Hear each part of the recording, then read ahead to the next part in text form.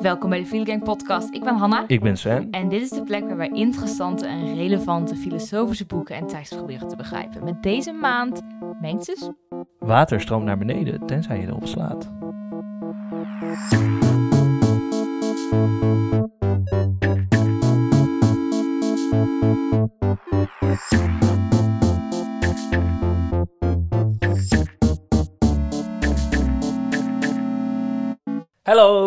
Hallo filo-gangsters. Oh nee. I'm bringing it back, baby. Nee. Is het er ooit geweest? Heb jij ooit voor onze 3 trouwe luisteraars een naam gehad? Namelijk de filogangsters? Ja, ergens in het begin, toen we net begonnen volgens mij, heb ik dat erin geprobeerd te krijgen. Maar ben ik wijzelijk van afgestapt. Maar daar ben ik klaar mee. Je probeert de kettingen van de maatschappij te ontsnappen en weer cool te zijn. Filo-gangsters. Hoi. Hoi. Hi. Hoi. Hoe gaat het? Ja, prima. Heb je genoten van de tekst deze maand? Ja. Ja. Chinese filosofie vind ik altijd leuk. Het is, ik weet niet waarom het me altijd eigenlijk pakt of zo. Maar ik vind het gewoon nice. Ik vind het gewoon echt leuk. Op een manier dat ik ook westerse filosofie niet leuk vind. Zeg maar, we hebben de afgelopen paar keer nu iets te veel dode witte mannen besproken. Dus we dachten, gaan we een keer iemand anders bespreken. En dan is mijn go-to eigenlijk toch wel een beetje Chinese filosofie. Because it's just nice. I don't know. Het leest fijn. Het is... Ik bedoel, kijk, ze zeggen niet altijd gezellige dingen, maar het voelt... Is het raar om te zeggen dat het gezellig is? Nou, kijk, hier is het ding. Er komen heel veel mensen in voor. Er is op dit moment een meme dat man minstens 1 keer per dag aan het Romeinse Rijk denken. En dat was ook niet altijd gezellig, maar het is wel heel leuk. Yeah. En dat heb ik hier ook. Want dit is een paar 100 jaar voor Christus, China, de Warring States period. Iedereen had ruzie en iedereen ging dood. Ja. En het voelt gewoon, het is zo ver weg. Ja, precies. Het gewoon als een verhaal voelt. En vooral de manier waarop het geschreven is. Het gaat altijd over interacties tussen mensen die elkaar vragen van... Wat moet ik hier doen? Of waarom denk je dit? Ja, en ook wat je zegt is ver weg. Want Adorno en Horkheimer, die we vorige maand gelezen hebben, gaat ook over oorlog. En hoe komt dat nou? Maar dat is... ietsje dichter bij huis, zeg maar. Ja. Na de Tweede Wereldoorlog. Ja. Dit is toch zo'n 2500 jaar geleden. Aan de andere kant van de wereld. Het voelt toch wat abstracter. Ja. We hebben het over Mengzi. Mencius wordt hij ook wel eens genoemd in het Westen. Maar niemand kent dat toch waarschijnlijk van onze luisteraars. Dus ervan uitgaande dat jullie geen China-experts zijn. En anders... Waarom luister je naar? Leuk. Oh. Hopelijk. Hopelijk. Mengzi is een Confucianist. Laten wij nou al een keer Confucius hebben gelezen. Die kennen de meeste mensen wel. Precies. Confucianisme is natuurlijk dan een stroming, filosofie, kan je het zo zeggen, bla bla bla, moet je het zo noemen, dat is dan weer een heel ding, maar daar gaan we het nu even niet over hebben. Stroming, filosofie in China, nog steeds hartstikke groot. Confucius is daar de grondlegger van en Mengzi is daar eigenlijk de tweede grote guy van de echte opvolger van Confucius. Mengzi interpreteert het werk... Hij is niet een officiële leerling van hem, want Confucius was dood toen Mengzi geboren werd. Maar hij probeert het werk voor te zetten in de spirit van Confucius. En mensen denken dat hij dat het best heeft gedaan. Ja, in die tijd. Ja. En ik ga even kijken, spieken. Hij komt uit... Blader.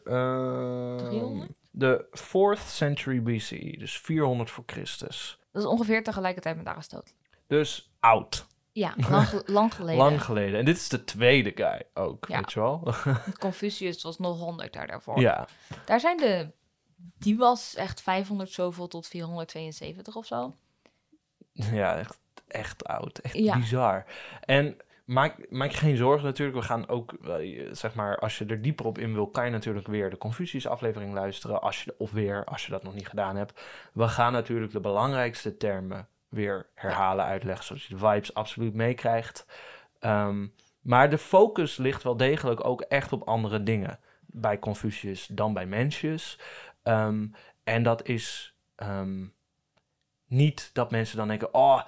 die twee zijn het oneens of whatever. Dat wordt als een gehele traditie gezien. Dus Mencius, die Mengzi, die diept dan dat Confucianisme uit. Ja, het is van oké, Confucius die heeft over deze dingen geschreven. Daar rekening mee houdend, hoe kunnen we daar verder mee gaan? Hoe kunnen we daar dieper op ingaan? Ja. En ze zitten allemaal, Mengzi en Confucius, Kongzi? Ja, komt. Die zitten Meester Kong en meester Meng. Niemand weet hoe ze echt heet. Ja, Kong en Meng. Ja. Voordat we beginnen moeten we eerst eventjes nog als een stel enthousiastelingen die een geniaal geheugen hebben, onze 3 regels opnoemen die wij gebruiken / hanteren om de podcast toegankelijker te maken voor iedereen. Eerste regel. Niet name droppen. Dus, als wij zeggen zwangte, dan gaan wij uitleggen wie dit is. Precies. Taoïst. 2. Termen die wij droppen, zoals Confucianisme, gaan wij uitleggen. Hell ja, en zeker deze keer, want het zijn allemaal Chinese termen. Ja, dus we gaan ze vertalen en dan misschien nog een keer vertalen. Het is mogelijk dat je van 1 woord 3 verschillende talen hoort. Chinees, Engels en Nederlands. Ja, en dan waarschijnlijk ook nog in elk van die vertalingen verschillende mogelijkheden. Ja. Het wordt echt fun met taal. Vertalingen zijn vibes-based, lieve mensen. En de derde? Jinx. Oh. Got him. Ja, nu mag Hanna de rest van de aflevering niet meer praten. Ach, kut, nu zei ik je naam oprecht. Jinx, monsoon. We lezen de tekst in het Engels. En we gaan die in het Engels voorlezen. Maar we gaan die wel vertalen, zodat iedereen weet wat er aan de hand is. En uitleggen wat er staat. Ja. Oh, en voor de nerdjes, wij lezen dit we lezen een selectie van de Mengzi uit Readings in Classical Chinese Philosophy. Ik heb de second edition, ik weet niet welke Hanna heeft. Een ander. Die is edited by Philip J. Ivanhoe en Brian W. Van Noorden. Zoals als je Hanna bent, Brian. Oh, jij hebt de eerste, denk ik. Ik heb de eerste. tweede. Ah, dus die van mij is beter. Ja, en als je dus zelf een stuk klassieke Chinese filosofie wil lezen, dan raden we wel echt dit boek aan. Want het is gewoon echt een goede vertaling. Gewoon doen. Ja, ook commentary erin, zodat je ook voetnoten. Niet gewoon het diepe in wordt gegooid. Goede voetnoten. Er zit een lijst in met belangrijke woorden. Er is een introductie bij over de mensen bij alle teksten. Echt een aanrader. Ja. Maar Confucius en Mengzi, dus die twee daar, die leefden allebei in een tijd die dus de Warring States Period genoemd wordt. Ofwel gewoon... Strijdende staten? Strijdende staten. Het komt er vooral op neer dat je je moet voorstellen, stel je voor, je bent China, 2500 jaar geleden, en alles is in hele kleine stukjes opgedeeld, en ze hebben allemaal ruzie met elkaar. En ze hebben ruzie met elkaar op een zodanig niveau dat echt 20 of 30% van de bevolking de hele tijd doodgaat. Ja. En dat is voor niemand leuk. En wat dus al die filosofen doen, dus Kongzi en Mengzi, maar ook de Taoïsten die wij gelezen hebben, is kijken van oké, hoe zorgen we ervoor dat dit stopt? Hoe krijgen wij mensen, hoe krijgen wij leiders van regio's, van landen, van staten, die ervoor kunnen zorgen dat deze oorlog stopt en dat er minder mensen doodgaan? Want help. Ja. En dus Confucius die heeft daarover geschreven en Mengzi gaat daar eigenlijk gewoon verder in. Je ziet het ook heel erg terug in de teksten. Het gaat heel erg over leiders die zo zijn van hoe kan ik mijn land beter regeren? Wat moet ik doen om ervoor te zorgen dat? Of Mengzi die zo is van als jij wil dat er minder mensen doodgaan, moet je dit doen. En dan die leiders die zo zijn van ja, maar dat wil ik niet. Ja. Daar moet ik zoveel voor opgeven. En dat is wat het heel leuk maakt om te lezen, omdat het is best wel lijkt een beetje op Plato, op de manier van Plato zijn dialogen. Plato schrijft gesprekken tussen mensen. En dit zijn ook dialogen. Dit zijn ook gesprekken tussen mensen. Dus ze hebben een andere vorm, maar het zijn alsnog allemaal individuen die andere meningen hebben. Ja. En ze zijn ook wel grappig soms dat Mengzi dan met een soort clapback komt op wat iemand zei, weet je wel. Confucius die heeft daar ook wel een handje van dat hij zijn leerlingen gewoon voor gek verklaart. Ja, en inderdaad, het is dus heel belangrijk voor ze om concreet vrede te krijgen. Dat is waar die filosofie op gestoeld is. En hoe de Zhuangzi, de Taoïst die wij tot nu toe gelezen hebben, dat op een bepaalde manier, dat was een filosofie voor kleinere staten, hoe je door middel van,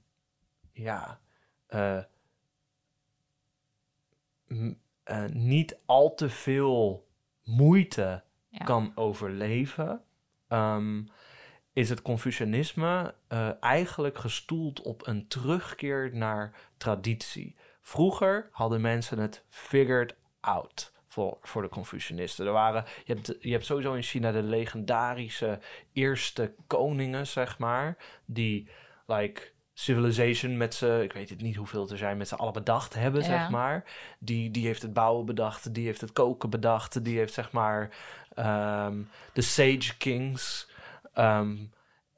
Wijze mensen. En er was een oude dynastie, uit mijn hoofd, de Zhou-dynastie, die lang en sterk was. En dat viel op een gegeven moment uit elkaar. Warring States period. Confucius denkt, what the fuck. Ik ga kijken wat mensen toen deden. Ja. Dus het is echt een terugkeer naar de traditie voor Confucianisten. Het zijn een paar conservatieve bitches. Oh, en hoe? Ja. Ze zijn zo van, vroeger was het beter, dus we moeten terug naar hoe het vroeger ging. Inderdaad. En, dat is een keuze die ze maken. Ja.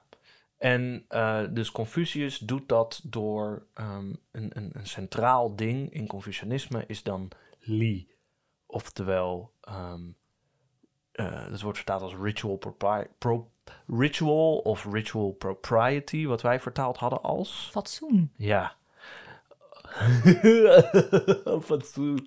Ja, maar het is wel een hele goeie. Dus binnen de emotie die fatsoen bij ons oproept, werd waarschijnlijk ook opgeroepen bij de mensen in de tijd van Confucius. Ja, Zhuangzi, die zou sowieso op die manier, die Taoïst, die zou sowieso fatsoen... Wat de fuck is dat nou weer? Ja. Dat is van 100 jaar geleden. Ja, precies. Dus het gaat heel erg om... voor de mensen die het weten, li vertalen wij vanaf nu even als ritueel of fatsoen. Dat je heel veel fatsoen hebt en dus echt de rituelen volgt. En die rituelen zijn specifiek. Zijn heel belangrijk. In het Confucianisme, alles draait daar eigenlijk om. Dat is de manier om je te gedragen, is je te gedragen volgens de rituelen. En zoals dat al een beetje oproept, is dat een soort van... zou je het misschien kunnen vergelijken met heel orthodox gelovigen? Die hebben een hele specifieke manier waarop ze zich moeten gedragen. Die hebben heel veel regels voor hoe dit kan, hoe dat kan... bepaalde geloofstromingen die op deze manier... Je mag alleen lopend naar de kerk. Ja. En dat moet dan op deze manier. Ja. Je mag alleen maar dit soort dingen dragen. Je mag dit niet eten. Je moet, als je dit eet, dan moet je dat op deze manier doen. Ja. Dat is wat de rituelen zijn. Ja. En deze mensen geloven, met nog een paar andere dingen erbij, dat als jij je op deze manier gedraagt, er geen oorlog zal zijn. Ja, want als iedereen zich gewoon aan de rituelen houdt... en dan gaan we inderdaad, zoals je zegt... we gaan er deze keer zeker nog dieper op in ook... maar als iedereen zich op de manier gedraagt... dat je de fatsoen hebt en de rituelen volgt... Als je respect hebt voor je ouders en geen vrouwen aanraakt... en mensen helpt en rouwt voor 3 jaar... en dat soort dingen... Ja. Dan is de samenleving op een goede manier geordend. Ja. En dan zullen we geen oorlog krijgen, want oorlog is onfatsoenlijk, Sven.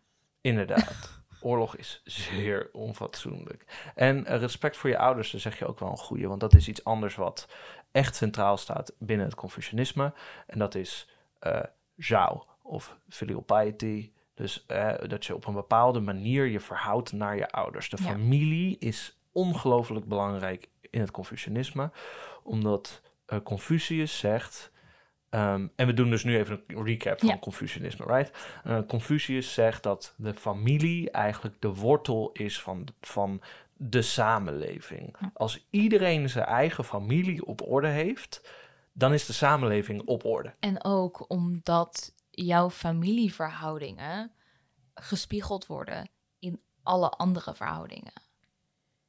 Ja. Dus de verhouding van de soeverein ten opzichte van het volk is een spiegel van of lijkt heel erg op of is gelijk aan de relatie die iemand in het huishouden waarschijnlijk... Ja, zoals dus, je hebt inderdaad de heerser en het volk.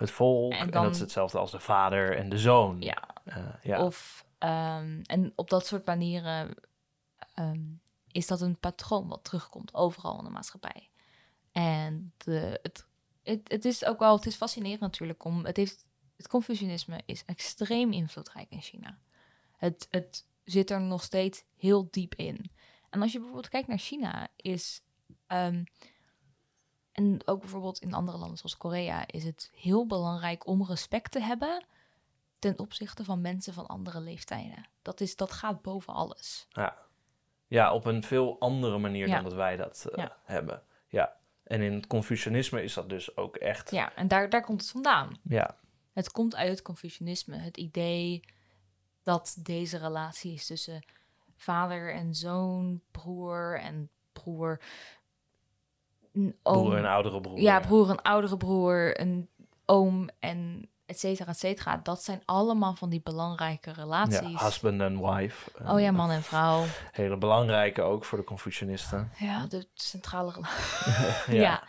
Maar dat zijn dus al deze dingen vormen de fundering voor een goede maatschappij. En ik weet niet of het exclusief is, en die worden dus overal in gespiegeld. En dat is waarom ze er zoveel belang aan hechten. En dat is weer iets wat wij heel conservatief vinden. En waarschijnlijk ook iets wat zij toen misschien wel conservatief vonden. Misschien iets minder. Ja. Maar alsnog, het is weer een... Dit was niet noodzakelijk de norm toen het opkwam. Nee, want daarom zeiden ze, we moeten dit weer de norm maken. Vorige keer zeiden we... ik heb de podcast teruggeluisterd, even om te refreshen. Vorige keer zeiden we dat Confucius soort van de Jordan B. Peterson van die tijd was.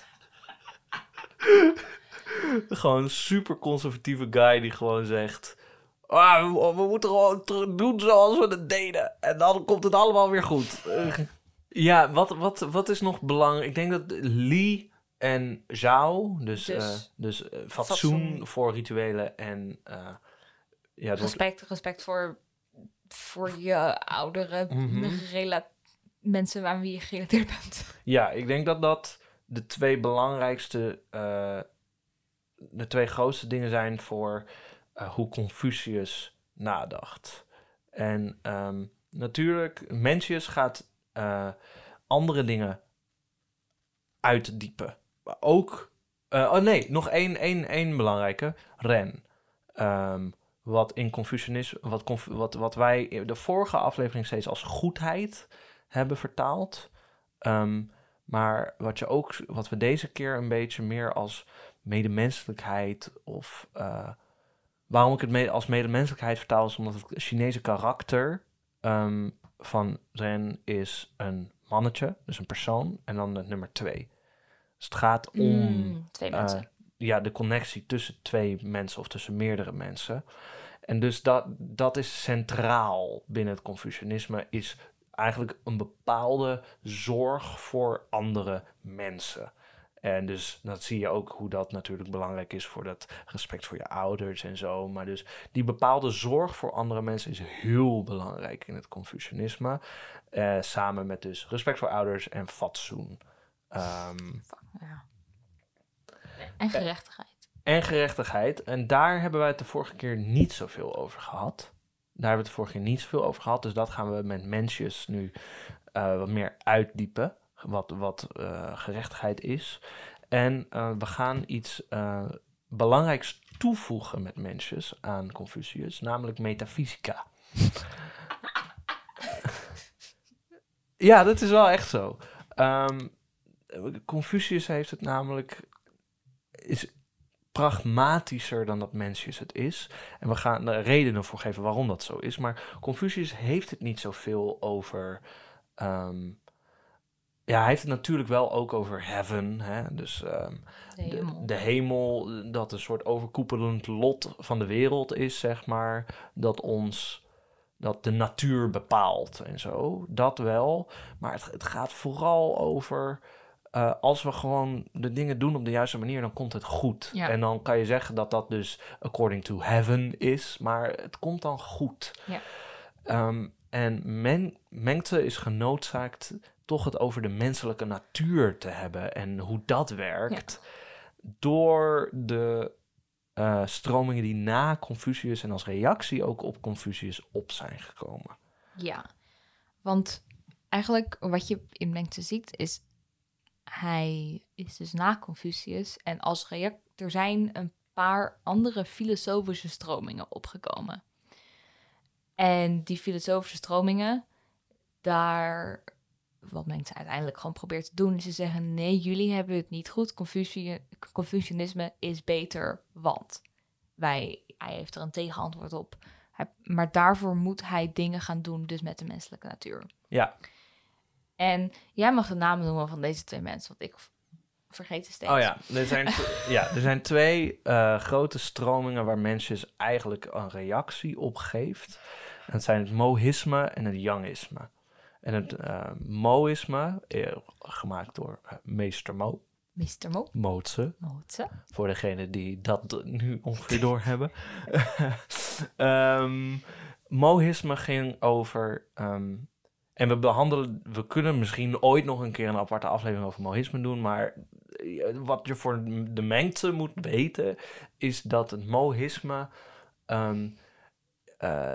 zich stoorde, moet ik zeggen, aan hoe het Confucianisme zo beperkt is in hun liefde, eigenlijk. Mm-hmm. Hoe ze vooral op je ouders focussen en op je naaste, en dat in de hoop dat het dan iedereen het goed heeft, zei Mo, nee, we moeten iedereen lief hebben op dezelfde manier. We moeten een soort oneindige liefde voor iedereen hebben. Ik weet, op internet werd het beschreven als universeel consequentialisme. Dus het gaat niet, terwijl als je binnen het Confucianisme kijkt, dat blijft eigenlijk heel klein. Het gaat over, als het binnen de familie goed zit, dan gaat het overal goed. Terwijl het mohisme meer draait om, er is geen kleinere unit dan alles. Ja. Het bevindt zich altijd in een grotere wereld waar het deel van is. En het maakt niet uit of het een kleiner deel is, want het is in deze grotere wereld. Wat ik best wel logisch vind klinken. Maar dat komt ook gewoon omdat ik als familieding van het Confucianisme een beetje raar vind. Ja, en dat vinden de Moïsten dus ook. Dus zij zeggen liefde voor iedereen. Niet alleen voor je familie, bla bla bla. Liefde voor iedereen. Ja. Dat is de stroming die aan de ene kant opkomt. Ja, hier, ik heb het onderstreept in mijn boek over Mootse. Impartial caring noemen ze het. In het Engels. Dus onverschillig zorg. Ja, zorg voor mensen hebben. Dus dat het niet uitmaakt of iemand je vader is of je buurman of zeg maar dat. Ja. Daar is mensen het niet mee eens. Nee, mensen is het die is zo van hallo, ik ben een Confucianist en dit is wat eigenlijk waar is. Ja, maar dat is wat je moet weten voor de... Ik bedoel, de Moïsten geloofden ook nog in geesten en dat je daar allemaal shit mee moest doen en zo, maar daar hebben we het even niet over. Ik weet niet of het waar is, maar ik heb ooit ergens gelezen dat er 3 grote stromingen in China, Moïsme, Taoïsme en Confucianisme zijn. Boeddhisme. Okay. Boeddhisme is heel groot in China. Maar zeker de traditionele Chinese scholen worden ook niet per se gezien als verschillende scholen, zeg maar. Tuurlijk heb je scholars en zo, maar het is niet zo strikt als dat wij daar nu over hebben, zeg maar. Het wordt gezien als één bron van wijsheid ook wel. Die elkaar niet eens zijn met elkaar per se. Nee, maar je kan eruit kiezen wat je wil. Ja. En nu ben ik geen China-expert, maar dat is wat aan mij verteld is. Hoe de normale mensen ermee omgaan, zeg maar, weet je wel. Door een China-expert. Ja. Een andere persoon waar Mengzi op reageert. Yang heette die. Ik weet niet of hij Yang Tzu genoemd wordt. Is hij de meester? Ik ga even kijken. Nee, hij wordt dus niet meester Yang genoemd. Ik had dus die video gekeken van een van de mensen die het boek wat wij lezen. Wat een collectie is van writings from classical Chinese philosophy. Dus teksten uit klassieke Chinese filosofie. En die had het over dat er postzegels waren. Er was er eentje, er was een postzegel van Mozzi, was een postzegel. En van Confucius natuurlijk en van Mengzi. Maar van deze man is er geen postzegel. Nee. Wat ze vinden niet zo leuk. Nee, er zijn ook volgens mij niet echt writings van hem overleverd, zeg maar. Het is een beetje allemaal vaagjes wat hij nou echt zei. Ja. En, Het is mogelijk dat...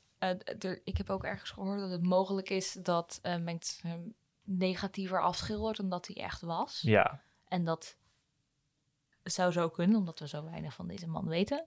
Maar hij was eigenlijk gewoon een egoïst. Ja. Op een ethische manier. Dus ik doe dingen omdat ze goed zijn voor mezelf. Ja. En dat is hoe hij afgeschilderd wordt, Mengzi. En we weten niet. Nee. Maar dus, stel aan... je doet iets goeds voor iemand anders, dan doe je dat alleen omdat dat uiteindelijk ook goed is voor jou. Ja, waarom help je deze oude man op straat, zodat mensen beter over jou denken en ze misschien iets voor jou zullen doen? Ja. En dus die twee hebben we. Dus je moet voor iedereen dezelfde zorg dragen. En dan hebben we dat is Mo. En aan de andere kant hebben we Yang. En Yang zegt... Je moet voor jezelf alleen zorgen. voor jezelf zorgen. En wat belangrijk is dat Yang eigenlijk zo belangrijk is binnen Chinese filosofie. En binnen wat het project van Mengzi is omdat Yang het idee van de natuur geïntroduceerd heeft in de Chinese filosofie. Yang kwam met het volgende, had zoiets, er is een menselijke natuur. En die menselijke natuur die is in ons geplaatst door de hemel. Ja. Door heaven. Ja. Want heaven heeft alles gemaakt. Tuurlijk. Dus de hemel heeft ook de menselijke natuur gemaakt. Aangezien hemel wil dat wij de weg volgen, right? De Dao, dat is het principe van hoe dingen moeten zijn. Ja. Of het kan ook een leerschool zijn, maar in dit geval is het een soort kosmisch plan, kan je het zien. Wij moeten van de hemel wil dat wij de weg volgen. Nou, aangezien de hemel wil dat wij de weg volgen en de hemel de menselijke natuur gemaakt heeft, moeten wij de menselijke natuur volgen. En volgens Yang was de menselijke natuur om voor jezelf te zorgen. Ja. Dus Yang zegt, dus je moet voor jezelf zorgen. Hij zei, er is niks natuurlijker dan mijn eigen leven beschermen en mijn eigen pleasures voor zorgen. Dat is wat natuurlijk is voor de mens. Dus Yang heeft de menselijke natuur in de Chinese filosofie geïntroduceerd. Hij was de eerste die met het concept kwam. Hij was zo van, hallo, de mens is iets. Dit. Ja. Want Confucius had het daar nooit over. Confucius had het gewoon over wat we moesten doen. Hij had het niet over wat mensen zijn. Nee. Dat was gewoon niet een ding. Mengzi heeft het daar wel over. Omdat Yang dus zegt, de menselijke natuur is zo dat we voor onszelf moeten zorgen. En daar moet mensen als Confucianist natuurlijk een stokje voor steken. Ja, Mengzi reageert erop, ding 1. Nou ja, eigenlijk gewoon omdat hij het niet eens is met het idee dat mensen inherent eigenlijk slecht zijn. Want voor hem is alleen op jezelf focussen is slecht. Omdat het een prioriteit geven aan jezelf is boven je familie bijvoorbeeld. En dat kan niet binnen het Confucianisme. Dus mensen moeten eigenlijk bewijzen of bewijs geven binnen de context waar hij in zit, dat de menselijke natuur goed is, minstens volgens het Confucianisme. Want hij heeft dus te maken gekregen met iemand die zo is van, haha, kijk eens, dit is de menselijke natuur. En als dat waar zou zijn, dan klopt het Confucianisme niet. Dus hij moet dat in stand houden. En dat doet hij dus als vervolg op Confucius, als uitdieping van. Nou ja, hij denkt dat Confucianisme Ja, precies. Dit is, ik weet niet meer over, maar dit is allemaal, hallo, ik ben Mengzi en ik zit hier ergens in de 4e eeuw voor Christus en dit zijn mijn meningen. Ja.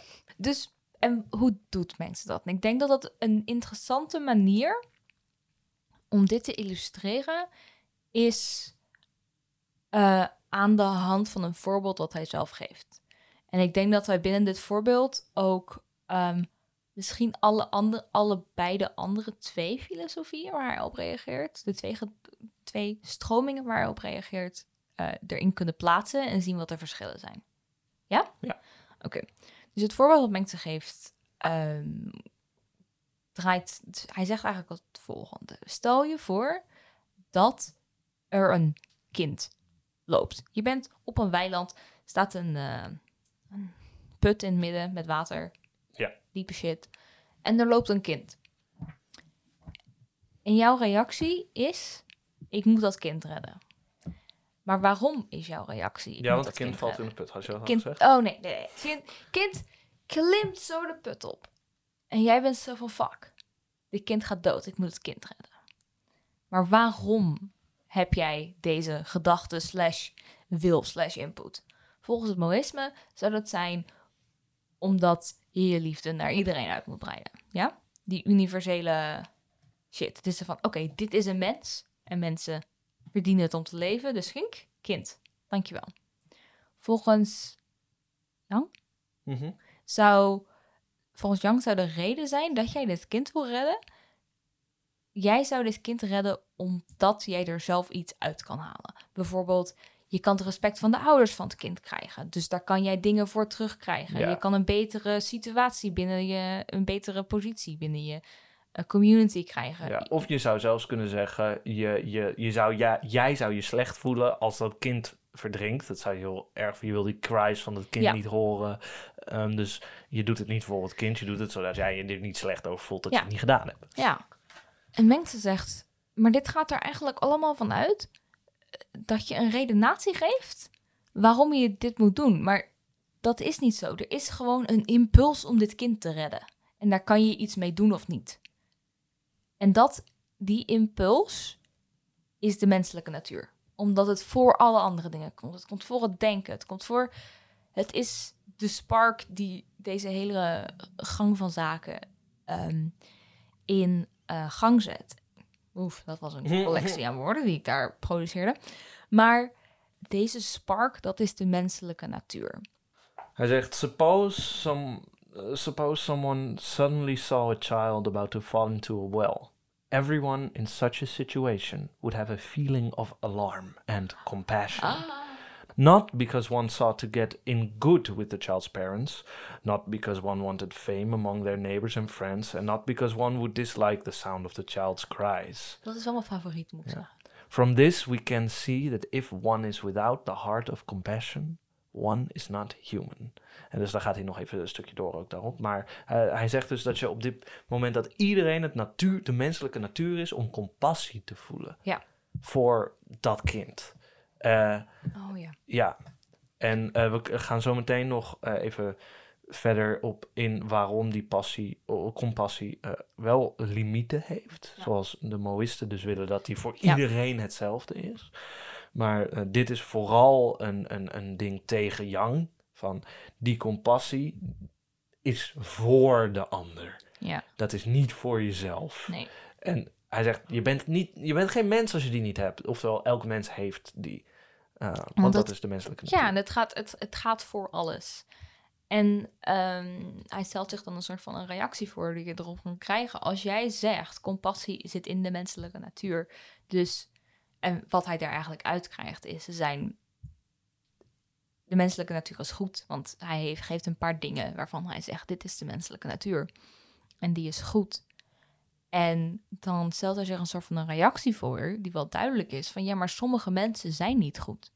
Sommige mensen, die handelen niet vanuit compassie. Die handelen niet vanuit bijvoorbeeld eerbied. Een andere deel van de menselijke natuur, om het zo te zeggen. En zijn reactie daarop is dan, ja, maar men heeft de potentie om het te ontwikkelen. Dus dit zit erin. Hij noemt het een sprout. In het Engels wordt het een sprout genoemd. En wat noemde jij het nou net? Een kiem. Een kiem, ja. Er is een gevoel van compassie. Er is een gevoel van afkeer. Er is een van ongenoeg. Er is een gevoel van eerbied. En dit kan je ontwikkelen naar een deugd. Naar een deugd. Ik heb geen Engelse studie gedaan. Jij wel. Maar dit kan ontwikkelen naar een deugd. Maar dat betekent niet dat je noodzakelijk die stap maakt. Ja, precies. De menselijke natuur heeft die dingen. En als Heeft je die kiemen in zich zitten. Je hebt de mogelijkheid... Ja, ze kunnen ontkiemen, Ja. zeg maar, deze dingen. Ja. Kunnen ontkiemen tot deugden.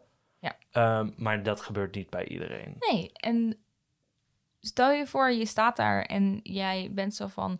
Oh, een kind gaat daarin vallen. En als jij dat dan doet omdat je iets voor jezelf wil doen... als je dat kind dan helpt omdat je meer aanzien wil krijgen... dat is iets wat niet is ontwikkeld naar een deugd. Dat is geen ontwikkeling van een deugd. En dat is ook mogelijk. Dat je het kan ontwikkelen betekent niet dat je het zal ontwikkelen.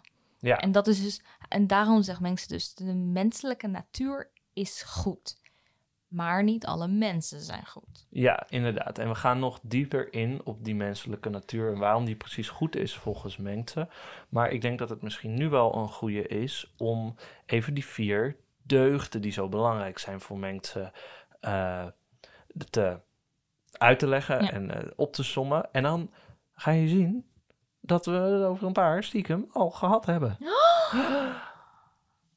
En dus dat Mengzi eigenlijk de dingen die Confucius belangrijk achtte in de menselijke natuur plaatst. Of als uitkomst van de menselijke natuur. Wat zijn die 4 dingen? Dus er zijn 4 gevoelens volgens Mengzi die... En dat is dan een kiem. Ja. En die kunnen zich alle 4 ontkiemen naar hun eigen deugd. Ja. Ontwikkelen naar een deugd. Precies. Wat zijn die gevoelens? De gevoelens zijn medeleven. Ja, of compassie of medeleven. Compassie of medeleven, ongenoegen, eerbied en goedkeuring of afkeuring. Dus het gevoel van medeleven. Dus je bent er van, oh, ik wil niet dat het kind pijn heeft. Het gevoel van ongenoegen, van nee, dit, nee. Ja, er is hier iets, want even kijken welke ongenoegen is. Disdain? Disdain, shame, ja. Ja, disdain en ja, likent hij disdain aan shame ook ergens? Ja. Dus disdain is dan meer, het is ongenoegen, maar het is ook meer een... Het is in deze slide staat als volgende: an incipient sense of moral disgust, denk ik, Ja. Despicable practice. Dus het is een soort van je voelt dat er iets niet goed zit. Ja. Je ziet een politicus liegen en je bent van oef, dat is niet wat ik wil. Ja, er is hier echt iets fundamenteels verkeerd aan de gang. Alleen, en dat kan je ontwikkelen tot een deugd. De derde is eerbied. Daar hebben we het al eerder wat over gehad. En de vierde is goedkeuring en afkeuring.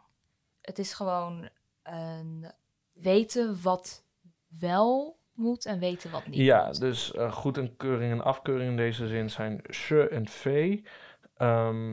En dat zijn eigenlijk termen voor goed en slecht. Mm-hmm. Maar Mengzi bedoelt daar dus ook mee...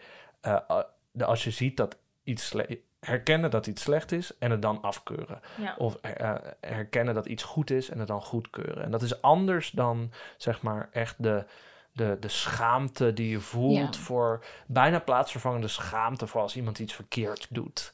Dat is meer die tweede, zeg maar. In plaats van gewoon iets zien dat iets slecht is en zeggen dat is slecht en dat vind ik niet goed. Ja, het is ook hoe het hier ook beschreven wordt, is het stelt je in staat om je aan de andere... Als je dit ontwikkelt tot een deugd, stelt je in staat om jezelf bij deze andere deugden te houden. Want goedkeuring en afkeuring ontwikkelt zich tot wijsheid.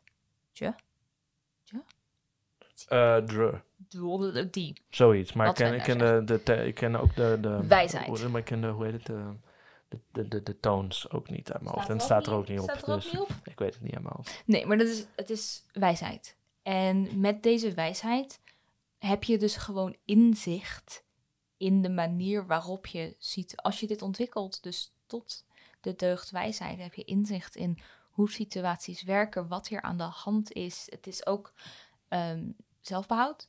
Dus het is ook hoe jij je hierin moet vormen. En het is ook, het stelt je in staat tot redeneren.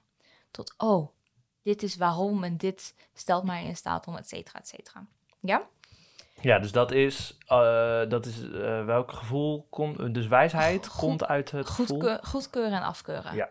Dus als jij... want dat is ook best wel... Tenminste, het voelt voor mij best wel logisch. Want als jij weet wat goed is en wat fout is... Als jij dat ontwikkelt naar een deugd... Dan stelt het jou gewoon... Het is gewoon een universeel in staat stellen tot kunnen differentiëren tussen goed en fout. Ja. Eerbied, het gevoel van eerbied, leidt tot fatsoen. En dat is binnen deze context is dat heel duidelijk natuurlijk, omdat het ook heel erg draait om rituelen en het draait om familie.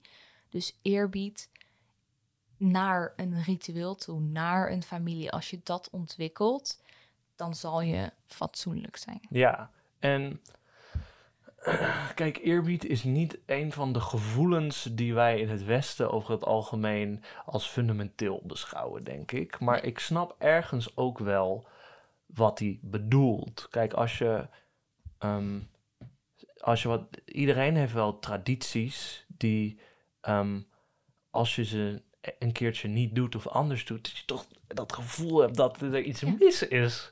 Zoals wij. Wij zaten vorige keer, waren wij van stoel gewisseld. Ja, letterlijk. We gingen even aan de andere kant van de tafel zitten tijdens het opnemen, ja. En dat voelt toch anders. Het voelt vreemd. Ik voelde me ook anders. Ja. Ik was van, wat is dit uitzicht? Ja, dus... Wat moet ik hiermee? Ja, dus hij heeft niet ongelijk dat er wel zo'n gevoel in zit. En als je... en dat ontwikkelt zich natuurlijk tot de deugd fatsoen, omdat het iets is wat binnen het Confucianisme plaatsvindt. Ja.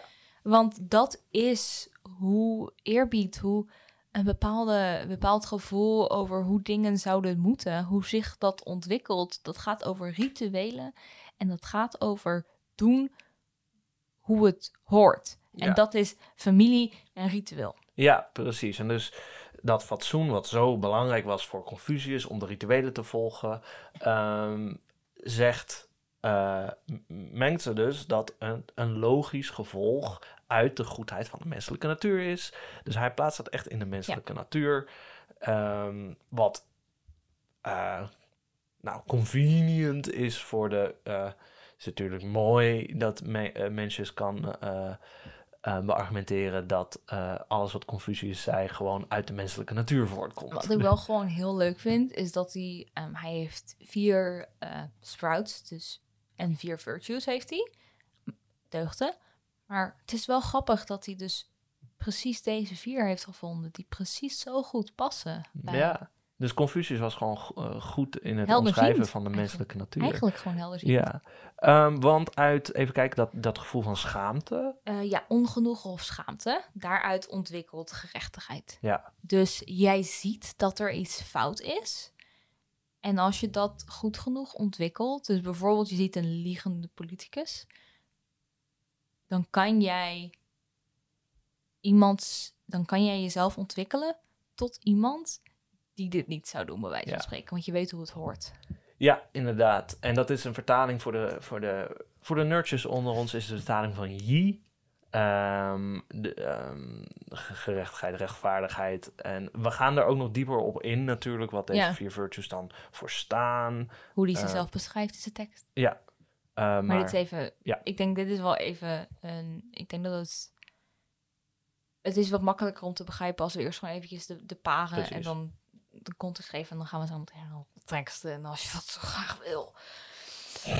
De 4e is compassie en medeleven. Dus dat is het gevoel van compassie en medeleven. Dus zo van, oh mijn god, ik zie een kind dat zielig is. Ik moet helpen. Dat ontwikkelt zich tot medemenselijkheid. Ja. Ik heb het vertaald als welwillendheid. Maar dat klopt niet volgens Sven. Want het Chinese teken betekent medemenselijkheid. Kan je vertalen als medemenselijkheid? Ja, dat kan geïnterpreteerd worden als. En dat betekent dus gewoon dat jij iemand bent die voor andere mensen zorgt. Die andere mensen meeneemt in zijn gedachtegoed. Wat natuurlijk precies het tegenovergestelde is wat Yang zegt. Ja, inderdaad. Want Yang die zei... Ik. Dus dat zijn de 4 gevoelens waaruit de 4 deugden ontkiemen. En die gevoelens zitten in de menselijke natuur. En ik denk dat misschien nu het punt wel aangekomen is dan om even het over Ren, of Ren heet het volgens mij, hoe heet het, de medemenselijkheid te praten. Binnen de context van de concrete tekst. Ja, en dat het dus ook tegenover het moïsme, dat het begrensd is. We kunnen niet op dezelfde manier compassie voelen voor iedereen. En dus wil Mengzi aantonen dat Ren... medemenselijkheid gelimiteerd is. Ten opzichte, overgesteld aan moïsme. Ja, precies. En hij heeft dus hij praat in 3A5. Het is zo'n fascinerende manier waarop deze dingen zijn. Ja. 3A5 praat hij met een moïst, met Jitse. Jitse, weet ik veel. Hij zegt, Jitse, die zegt iets van, Jitse said, as for the way of the Confucians, the ancient tended the people like caring for children. What does this saying mean? I take it to mean that love is without distinctions, but it is bestowed beginning with one's parents. Dus, wat zegt deze moïst? Die zegt, fair, Confucianisten, je ouders spelen een belangrijke rol in liefde. Ja. Je leert liefde van je ouders. Dat zijn de eerste mensen die je lief hebt, dat soort dingen.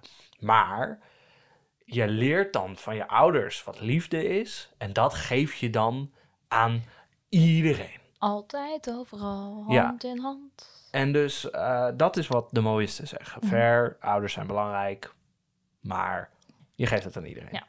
En Mengzi die zegt daarop, does Jitse truly hold that one's affection for one's elder brother's son is like one's affection for one's neighbor's child? Hij vraagt zich af of die moïst nou echt dezelfde soort liefde voelt naar de zoon van zijn broer, en dan als naar de zoon van zijn buurman. Ja. En ja, I gotta give it to Mengzi in this one. Is het... Ja. Ik heb het niet.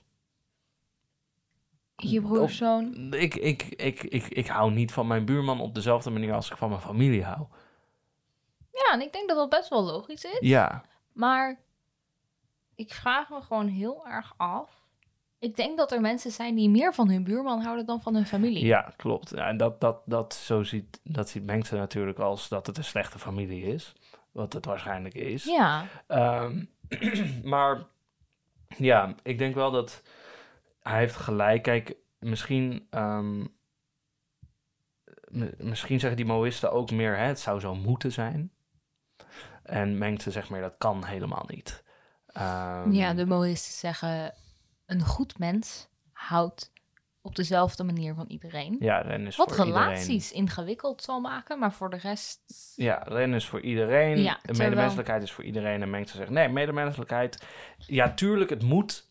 Kijk, ze zeggen, je moet aardig zijn tegen iedereen. Ja, je moet goed zijn voor iedereen, maar familie krijgt prioriteit. Ja, dat is gewoon een ander soort relatie voor Mengzi. Dat is heel belangrijk voor hem. Betekent niet dat je inderdaad dus lullig moet zijn tegen iedereen, maar je bent gewoon anders bij je familie. Als er 2 mensen tegelijkertijd verdrinken en eentje is je achterneef en eentje is iemand die je niet kent, dan moet je je achterneef redden. Ja, dat is voor iemand als Mengzi zo klaar als een klontje. Nou, dat zegt hij hier niet expliciet volgens mij, maar dat bedoelt hij wel. Ja. Dat zegt hij op 17 verschillende manieren net niet. Maar... Ja, precies. Ja, dus op die manier probeert Mengzi dus Confucianisme te positioneren tussen die 2 stromingen. Het egoïsme van de yang en het universele houden van Mo.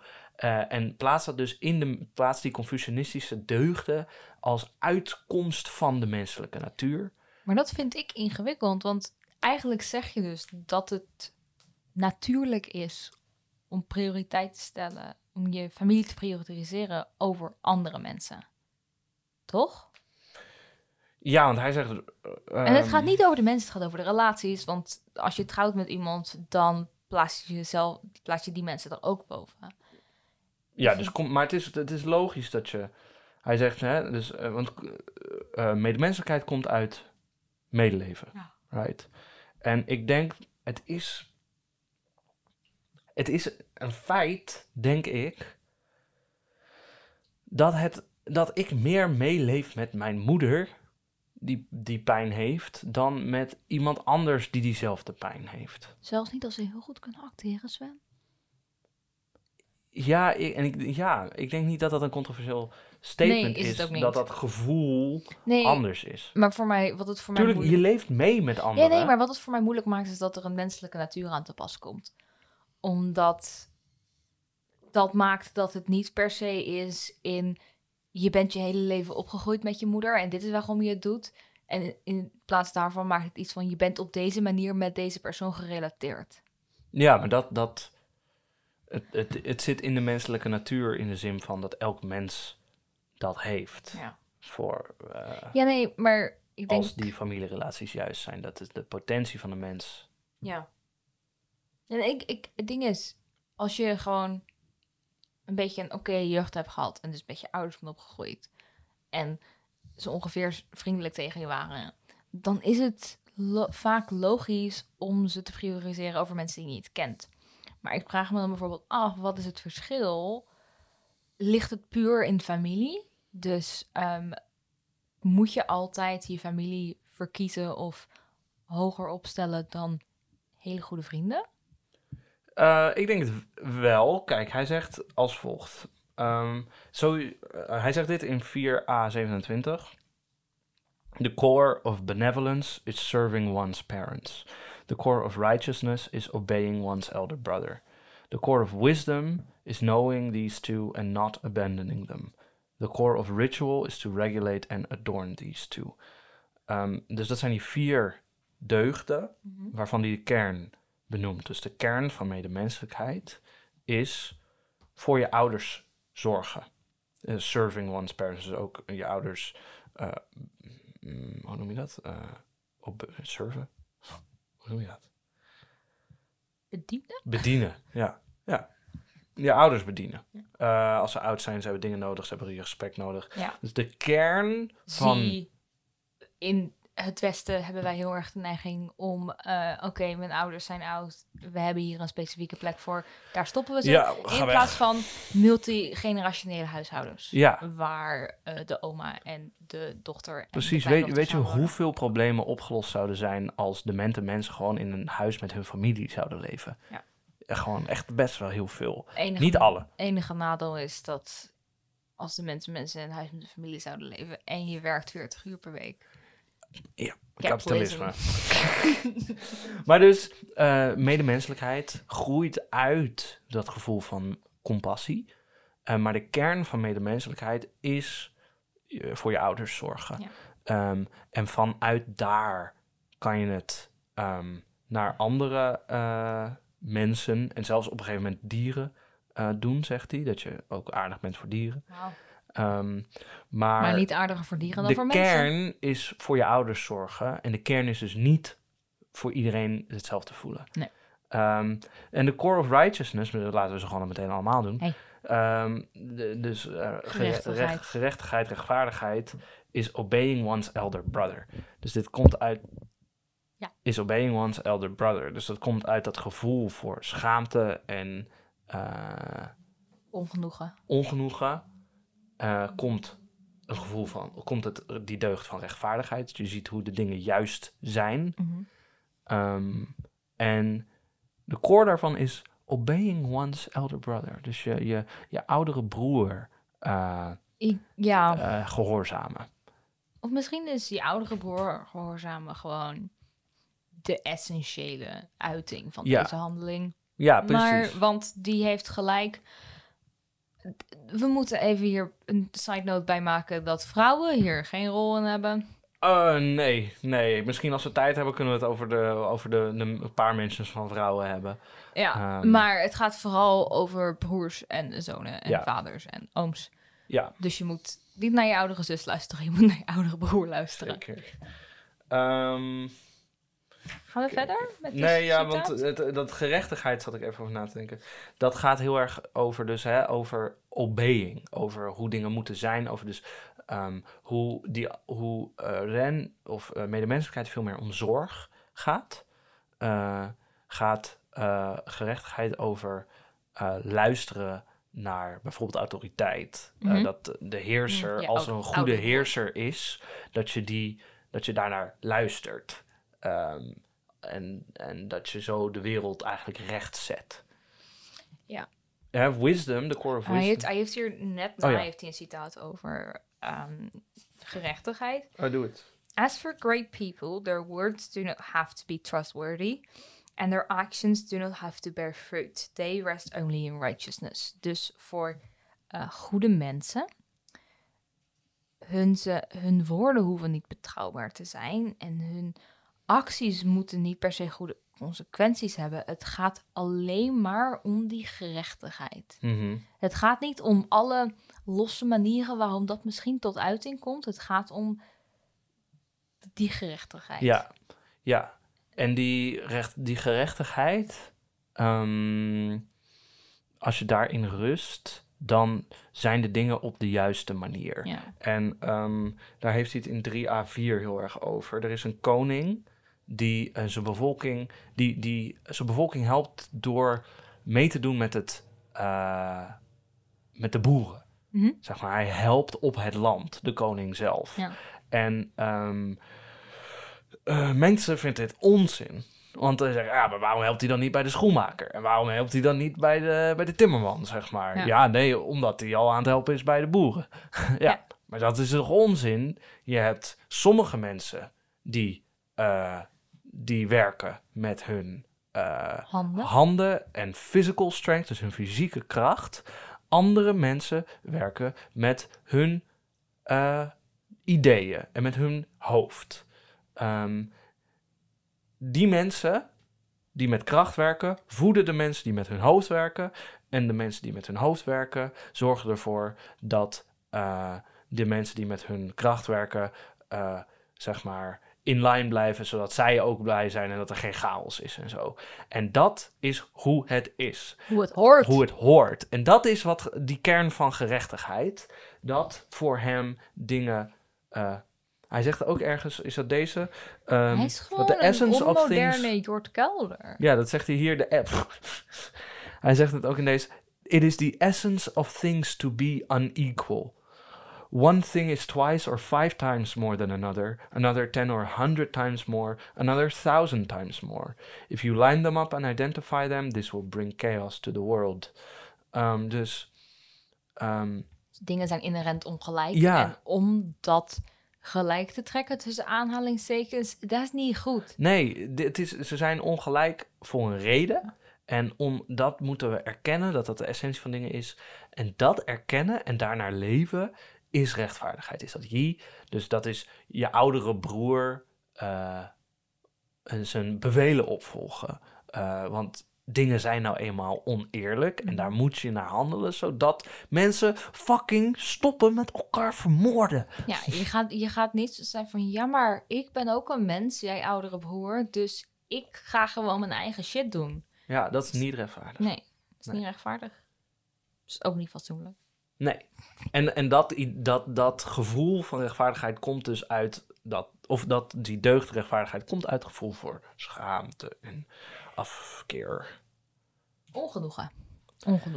Ja, want hij zei... Wacht, we gingen de quote af. Ja. Hij zei namelijk... the core of benevolence is serving one's parents. The core of righteousness is obeying one's elder brother. The core of wisdom is knowing these two and not abandoning them. Dus wijsheid. Waar we het net over hadden. Wijsheid is hetgeen wat je ook in staat stelt om de andere deugden te blijven behouden, te blijven doen, et cetera, et cetera. Wijsheid is hetgeen dus dat je in staat stelt om te weten wat de deugden zijn en om de deugden te blijven doen, /hebben, et cetera, et cetera, et cetera. Ja. Want je weet wat goed en fout is en van daaruit kan je wijsheid ontwikkelen en met dat stelt je in staat om. Ja, inderdaad. En dan the core of ritual is to regulate and adorn these two. Ja. Dus Fatsoen, ritueel, zorgt ervoor of heeft als goal om deze dingen te reguleren. Dus om te zorgen dat ze op de goede, fatsoenlijke manier plaatsvinden en in stand blijven. En om ze goed te maken en om ze een rol te geven. ja, en hij zegt niet alleen regulate, maar ook adorn. Dus dat ze beter worden. Ja. En dat ze eigenlijk daar heeft Confucius het ook over. Hè? Je moet niet gewoon de passen doen als je in een ritueel zit.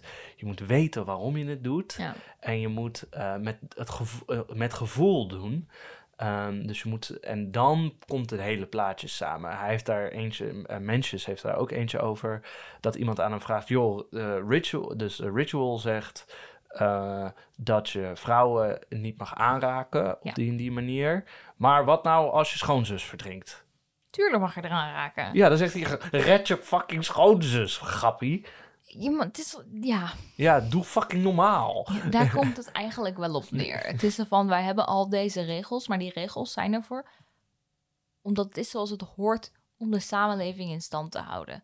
En weet je wat er niet voor zorgt dat je de samenleving in stand houdt? Je schoonzus laten verdrinken. Ja, dus je moet ook een beetje blijven nadenken. En dat noemen ze sympathetic understanding. Ja. Ik weet even de Chinese term niet uit mijn hoofd.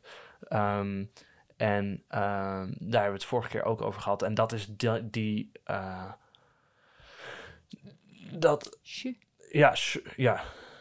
sure. Dat is die ability om dus goed om te gaan met ritueel. Ja, dus om te weten wanneer je ze op welke manier moet toepassen. Ja. Van, het is niet je altijd aan de regels houden, precies op de manier dat ze zijn opgeschreven. Nee, je moet ermee omgaan en je moet weten wanneer je ze op welke manier moet toepassen, moet inwonen. Je weet wanneer je wat op welke manier hoe moet doen, omdat je het begrijpt. Ja. Als je de wet begrijpt, kan je hem toepassen. Als je begrijpt hoe het in elkaar zit, hoe je moet leven, dan kan je anticiperen en flexibel zijn. En dan weet je dat het gewoon een slecht idee is om iemand te laten verdrinken, bitch. Ja, inderdaad. We hebben onze explicit rating weer verdiend. Je mag me wegpiepen als je wil.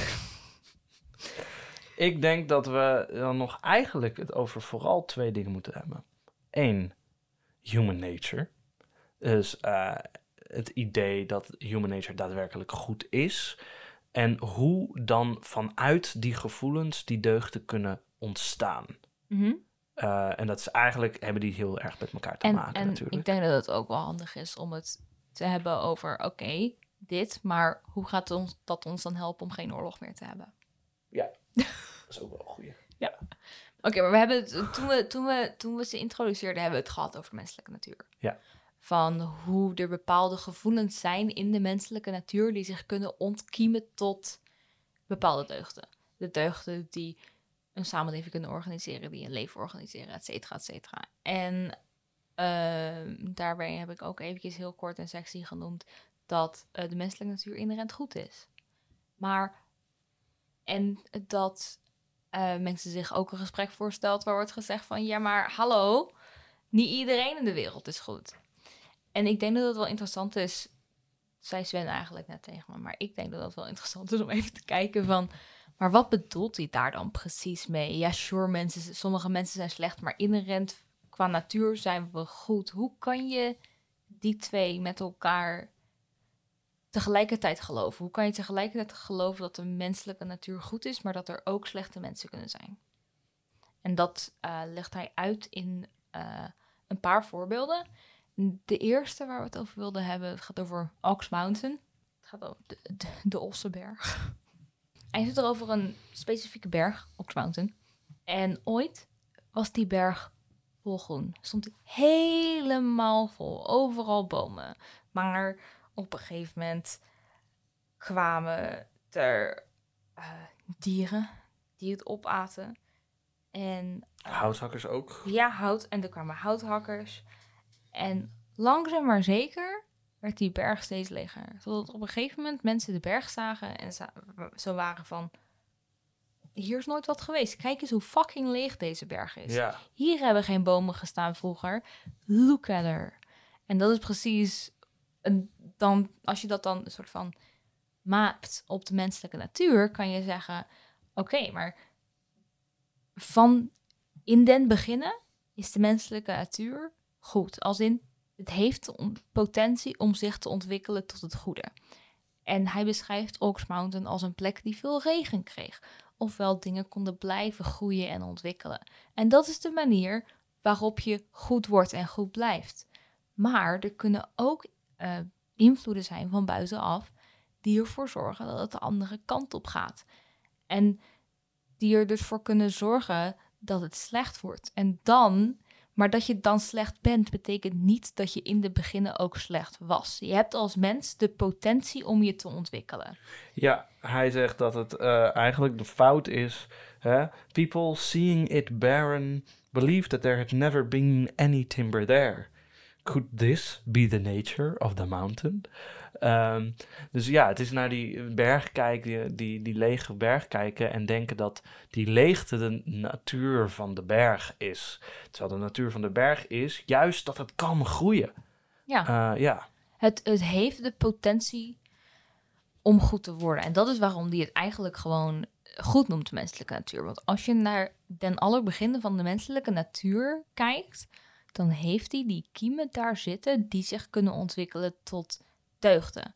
Dus het begint groen met de mogelijkheid om bebost te worden. Ja? En als het genoeg voeding krijgt om daarvoor te zorgen, dan ontwikkelt het zich ook zo. Zoals vroeger gebeurde op deze berg. Maar als het invloeden van buitenaf krijgt die daartegen ingaan, dan ontwikkelt het zich niet zo. Dan wordt het leeg en dan wordt het slecht. Net zoals dat de berg leeg wordt. Totdat er op een gegeven moment een punt komt waar het zo leeg / onbegroeid / slecht is, dat mensen het zien en denken, dit moet altijd al zo geweest zijn. Ja, en in een andere over human nature, kan hem even niet vinden, met het water. Ik zal even opzoeken. Water. Oh, de Oost en West. Ja. 6a2. Iets na 1,40. Ja, jouw boek is net niet hetzelfde als mijn boek. Ja, andere editie. Maar het is hetzelfde ding, toch? Of ja, niet? ja. Grappig. 6a2, zei je. In die van jou is het de vertaling children en die van mij is het babies. Oh. I know. Ik ga zo even kijken welke editie beter is. Ja, dus hier, er is een rivaal filosoof, Gautze. En Gautze zegt, human nature is like swirling water. Make an opening for it on the eastern side, then it flows east. Make an opening for it on the western side, then it flows west. Human nature is not distinguishing between good and not good, is like water is not distinguishing between eastern and western. Dat zegt Gautze. Hè? Dus Gautze zegt, de menselijke natuur is neutraal. Ja. Net zoals water de kant opstroomt die als jij een gat maakt. Ja, water gaat de richting van de least resistance op. Dus water stroomt naar de plek waar die minste weerstand tegenkomt. En er is niet een specifieke plek waar het van nature naartoe stroomt. Het kan overal heen. Ja, en de menselijke natuur is dus ook kan alle kanten op nog goed, nog slecht. Ja. En Mengzi die zegt daarover, water surely does not distinguish between east and west, but does it not distinguish between upward and downward? Ik moet wel zeggen, toen ik dat las, was ik zo van, oh mijn god. Oh snap! Dat is waar! Ja. Want hij zegt, water maakt dan wel geen verschil tussen oost en west, maar het maakt wel oprecht een verschil tussen boven en onder. Ja, op en neer. En human nature's being good is like water standing downward. There's no human who does not tend toward goodness. There's no water that does not tend downwards. Dus het water stroomt naar beneden, zoals de menselijke natuur naar het goede gaat. Ja. Of het goede in zich heeft. Precies. En dan zegt hij daarna nog even, dat zal ik dan even niet helemaal voorlezen. Ja, als je op dat water slaat, dan kan het omhoog gaan. Ik kan op water slaan dat het tot boven mijn hoofd komt. Mm-hmm. Is dat de natuur van het water? Of is dat wat ik met dat water aandoe, eigenlijk. En daarna komt het weer naar beneden. En daarna komt het weer naar beneden als je het voor de rest met rust laat. Dus... zie jij iemand voor je die gewoon van de rest van zijn leven gaat jongleren met water? Het kan. Dus hij zegt, but is this the nature of water? Is dit wat water is? It is the way because of the circumstances. That humans can be caused to not be good is due to their natures also being like this. Ja. Dus wij kunnen door onze omstandigheden niet goed worden. Ja. En hij zegt dat ook ergens in het begin over die omstandigheden. Dat is 1a7 volgens mij. Mengzi said... to lack constant livelihood, yet to have a constant heart, only a scholar is capable of that. Dus als je geen inkomsten, geen livelihood, dus geen dingen hebt die je nodig hebt voor je bestaan, maar dat je toch je hart constant houdt, je gevoel constant houdt, dat kunnen alleen de scholars. As for the people, if they lack a constant livelihood, it follows that they will lack a constant heart. And if one simply fails to have a constant heart, dissipation and evil will not be avoided. When they thereupon sink into crime, to go and punish them is to trap people. When there are benevolent people in positions of authority, how is it possible to trap people? Dus hij zegt, crime komt niet... Misdaad. Ja, misdaad komt niet doordat mensen inherent slecht zijn. Nee, dat komt door hun omstandigheden. Dat ze niet genoeg te eten hebben. Dat ze niet genoeg geld hebben. En dus naar crime moeten gaan. Ja. En hij blamet dan de rulers. Want ja, dat is hun taak. Als je een goede ruler hebt, volgens de Confucianisten, dan zijn de mensen ook blij. Als de ruler een goede relatie heeft met zijn mensen, dan spiegelt dat de relatie van vader met zoon. Rechtvaardigheid. Ja. Ook dat jij boven mij staat en voor mij zorgt. En dat ik dan ook voor jou zorg. En dat ik mijn familie op orde heb. En zo. Jij zorgt ervoor dat het land georganiseerd is. Dat iedereen de mogelijkheden heeft. En ik zorg ervoor dat ik mijn ding doe. Dat ik ervoor zorg dat het ding wat ik moet doen in orde blijft. Jij geeft mij de mogelijkheden en ik vul het op. Ja. En daardoor geef jij mij weer de mogelijkheden. Ja, dus de ruler, zegt hij, moet er gewoon voor zorgen dat de mensen 2 dingen kunnen doen. Dat ze voor hun vader en moeder kunnen zorgen en dat ze voor hun vrouw en kinderen kunnen zorgen. En als ze dat gewoon doen, dat alles goed is. En dat dus ook kan. Dat is de taak van een ruler. En als de ruler dat niet goed heeft gedaan, dan komt er crime. En dan moet je die mensen niet punishen. Nee. Want dan kom je in een cirkel terecht. En ik ga heel eerlijk zijn, dit is ook gewoon waar. Ja, maar het eerste waar ik aan moest denken was, we hebben nu die hele collectie conservatieve mensen die zo is van, ik wil niet dat mijn kind leert over gender en homoseksualiteit dus ze 5 zijn. Maar die kinderen hebben er geen probleem mee. Die kinderen die accepteren dat. Die vinden dat helemaal oké.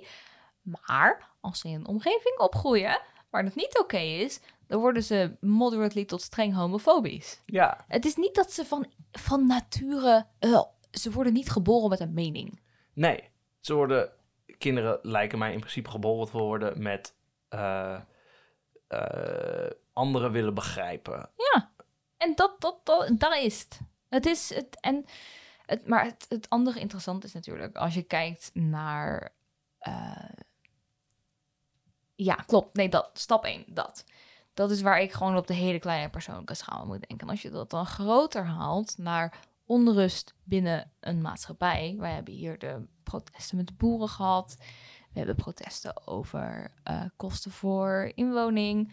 Ik vermoed dat mensen niet heel blij zijn met de stijgende zorgkosten en de dalende zorgtoeslag. Et cetera, et cetera. En daar komt ook protest van. Er zijn manieren waarop het land niet goed geregeld is voor mensen. En daar krijg je een feedback loop van chaos van. En niet alleen protest. Ik bedoel, misdaad gaat omhoog. Ja. Maar dakloosheid is ook verdubbeld. Ja. Zeg maar, mensen, er zijn, en dit is vooral liberalen hebben dit idee dat misdaad komt door een soort persoonlijk gebrek. Een inherente slechtheid. Ja, dat die mensen gewoon slecht zijn en dat we ze moeten straffen en zo. Maar Onderzoek wijst ook gewoon uit dat de, zeg maar, opvoeding en cultuur allemaal geen voorspellende factoren zijn voor misdaad. De enige echt voorspellende factor voor misdaad is armoede. En dat is wat Mengzi zegt. Ja. Mengzi zegt human nature good, maar omstandigheden bad. Ja. En dan krijg je misdaad. En dat lijkt nu met hoe wij op het moment onderzoek doen, lijkt dat inderdaad in ieder geval het misdaadstukje waar te zijn. Nee, dat snap ik. Maar het enige dan, het probleem wat ik er dan weer mee heb, is grootte van landen. Wij zijn met 17 miljoen mensen. Denk jij dat er één manier is voor de leider om het land op een goede manier in te richten? Ja. Nou, beter dan nu. Ik weet niet of je... Kijk, ik geloof niet in een wereld waar misdaad de wereld uit is. Ik denk niet dat dat realistisch gezien kan, maar dat is ook niet het argument, right? Nee. Maar ik vraag me dus gewoon af van... tot welke bevolkingsgrootte... Of misschien is het maakt niet uit van de bevolkingsgrootte. Het is gewoon... Maar als shit gewoon goed geregeld is, wat heeft dat te maken met bevolkingsgrootte? Ik denk, hoe meer mensen je hebt, hoe meer verschillende meningen je hebt, hoe meer. Ja, maar dit is iets anders. Okay. Dit is armoede. Okay. Dat gaat niet over meningen. Als iedereen genoeg eten heeft en een dak boven zijn hoofd, dan is er minder armoede. Ja. En dat is waar het om gaat. Dan doe je voor de rest kan je met elkaar verschillen van meningen. Maar het is zo dat als die twee dingen gewoon fix zijn... Ja, dat klopt. Als ja. En dat is het punt. Dus dat gaat niet over hoeveelheid van mensen. Er is genoeg shit. Ja, het gaat gewoon... Maar ja, we zijn wel met heel veel mensen op deze wereld. Er zijn genoeg huizen, er is genoeg eten. Ja. Punt. Zeg nog, wordt eten weggegooid omdat het winstgevend is om het weg te gooien. Het is echt spannend, hè, dat dat gebeurt. Ja, dus zeg maar, er is genoeg. Punt. Ja, oké. Ja. Nee, maar ja, sure. Ja, ik geloof je helemaal. Maar ik vraag me dus gewoon af tot op welk specifiek niveau dit... want het is natuurlijk een hele algemene manier. Het is leven... Ja, het is natuurlijk wel als je gelooft in de menselijke natuur en deugden, dat dit over het algemeen overal hetzelfde is. Ja, oké. Nou, laat ik het serieus oppakken vanuit Mengzi, right? Ja. Dus hij zegt niet... iedereen wordt goed als ze een dak boven hun hoofd hebben en genoeg eten hebben. Hij zegt wel, dat is wel nodig ervoor. Het is een noodzakelijke voorwaarde, niet voldoende. Ja. Dus zonder kan het niet gebeuren, maar met gebeurt het niet per se. Precies.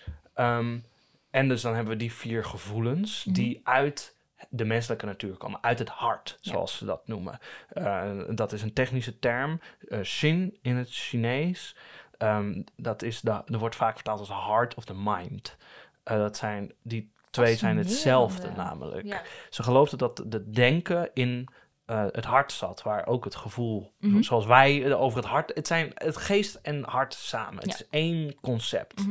Dus iedereen heeft dezelfde... Daarom zijn die gevoelens ook zo belangrijk, right? Want die gevoelens zijn in je geest, in je denken, een onderdeel daarvan. Ja. Dus iedereen heeft datzelfde hart. En daarom heeft hij het hier ook... As for the people, if they lack a constant livelihood, it follows that they will lack a constant heart. Dus de geest, het gevoel van mensen zal in turmoil gaan als ze niet de capacity hebben om gewoon te eten. Maar hoe ontwikkelen we dan dat hart, die gevoelens, tot die deugden? Die iedereen kan. Iedereen heeft dat, hè? Hoe doen we dat? Dat doen wij als volgt. Dan ga ik even de juiste opzoeken met... aan de ene kant die guy die shit uit de grond aan het trekken is. Dat is 2a2. About the inclinations of the heart. Neigingen? Ja, dat denk ik. De neigingen van het hart. In 2a2 vertelt Mengzi over een man uit de regio, uit de staat Song. Ja? En dat was een boer. En die wilden zijn graan helpen groeien. En dus elke keer dan ging hij zijn graan proberen helpen groeien. Dus wat hij deed is, ging hij aan dat graan trekken. Om het te helpen groeien. En dan was hij daar de hele dag mee bezig. En dan kwam hij dood op thuis. En dan zei hij tegen zijn familie van... Boah, ik ben kapot. Ik heb de hele dag het graan lopen helpen groeien. En zijn zoon die werd van... Oh, what the fuck? Dus die rent naar buiten. En die kijkt naar het graan. Al het graan is dood. Oeps. Want die guy heeft er de hele dag aan lopen trekken. En dan zegt hij... Those in the world who do not help the grain to grow are few. Those who abandon it, thinking it will not help, are those who do not weed their grain. Dus zeg maar, those who in the world do not help the grain. Er zijn heel veel mensen in deze wereld die proberen het graan te helpen groeien. Ofwel, die als doel hebben een goed mens te worden. Ja. Dus zo van, oké, ik ga vanaf vandaag medemenselijkheid hebben. Ja, precies. En er zijn ook heel veel mensen die het opgeven, die gewoon niet het graan wieden. Fucking mensen. Die andere dingen over het graan heen laten groeien. Vijandschap. En dus inderdaad, hij zegt, je moet dat op een andere manier doen. Je wordt niet goed door te focussen, ik moet goed worden, ik moet goed worden, ik moet goed worden. Je moet dat, hij heeft het over chi en hij heeft het over reflection. En met het graan is wel een hele mooie reflection. Volgens mij, uit mijn hoofd even, dat het Chinese teken daarvan is het hart, met daarboven een vierkantje met een kruisje erin. En dat is het symbool voor akker. Dus het is letterlijk je hart cultiveren. Mm-hmm. Dat is nadenken in dit. Dus het gaat over, je moet je hart cultiveren door na te denken. En dat zit samen, want het zit allemaal in je hart. Precies, je moet nadenken met die gevoelens en over die gevoelens. Je moet die gevoelens, je moet dat, even kijken, hij heeft het hier over chi. Your resolution is the commander of the chi. Chi is that which fills up the body. When your resolution is fixed somewhere, the chi sets up camp there. Dus je moet wel focussen. Hè? Je moet wieden. Je moet niet uit het oog verliezen wat je aan het doen bent. Je moet je hart onder controle houden. Je moet je chi, je energie, je levensenergie daarop focussen. Mm-hmm. Maar je moet niet dus die dingen, die sprouts gaan trekken van, ik moet compassionate zijn, ik moet. Nee, je moet het rustig hun gang laten gaan. En dan stroomt het, net zoals water naar beneden stroomt, ontkiemen die zich tot de deugden. Dus dat gaat vanzelf als jij het expres de ruimte geeft in plaats van het forceert. Ja, maar en dat is ook best wel logisch. Want als je denkt van, hoe word jij een mens dat om mensen geeft? Dat doe je niet door te denken, oké, ik ga nu om mensen geven. Het is iets wat gewoon gebeurt. Als jij je er te veel op focust, then it won't happen, baby. Want je bent zo gefocust op hetgeen wat er moet gaan gebeuren ooit, dat je geen contact meer hebt met wat dat inhoudt. Ja, en ik denk dat een goede... er is een passage uit de Zhuangzi die het ook over die resolution heeft, over die focus, Dus je hart ergens opzetten. Dat Taoïstische boek wat wij wel hebben gelezen. Precies. En Zhuangzi die zegt dit over Zhi, dat is plans, wordt het vertaald in deze passage. Maar dat is dus dat je plant om de ruimte te geven, ja. Unify your plans. Do not listen with your ears, but listen with your mind. Oftewel je hart ook. Mm-hmm. Do not listen with your mind, but listen with your chi. Listening stops with the ear. The mind stops with signs. Chi is empty and waits on external things. Only the way gathers in emptiness. Emptiness is the fasting of the mind. Dus wat... Oké, dat is... je moet dus... hoe dwangt ze dat dat idee van je hart ergens opzetten gebruikt, is eigenlijk dat je hart moet zetten eigenlijk op de leegte van de levensenergie. Dat die puur leeg is en dat je dan, om het even heel stom te zeggen, luister voor meer info hierover, met de stroom mee kan gaan. Go with the flow. Ja, want als je... Maar je kan je gewoon een rivier voorstellen, ja? Ja. Als jij heel erg graag ergens heen wil, kan je er heel veel van proberen. Maar het is veel makkelijker en een betere manier om ergens te komen. Nee, wacht. Ja, niet hoe rivier is wel... Nee, maar rivier is wel een goeie. Mengzi en Dwangse staan allebei in de rivier, ja? Ja. Mengzi wil naar de overkant. Dwangse laat zich gewoon meenemen. Ja. Dat is het verschil. En dus Dwangse zegt, nee, het plan van je hart is gewoon loslaten en meegaan. En Mengzi zegt, nee, we moeten wel goed worden. Dus ik moet wel die overkant halen. Maar ja, ik ga ook niet tegen de stroom inlopen. Ja. Dat heeft ook geen zin. Nee. Mijn favoriete deel van het stuk van Mengzi wat we net hebben gelezen is de laatste zin. Is het de laatste zin? Oh nee, het is de laatste zin op deze pagina. Wat zegt, when sages arise again, they will surely follow what I have said. Wanneer de wijze mensen weer opkomen, zullen ze sowieso doen wat ik zeg. Ja. Zullen ze naar me luisteren. Dit is het ego waar wij het over hebben. Ja. Dit is de bitch. Ja, en dus je moet wel erop focussen. Je moet het niet te hard focussen. Maar daardoor cultiveer en reflect je die gevoelens en cultiveer je dus je hart. Het gaat weer over sympathetic understanding, toch? Het gaat over om ergens te... Het gaat om dat ritueel, dat voorbeeld dat we net hadden van Confucius. Het gaat niet als jij... Bijvoorbeeld een begrafenis, ja?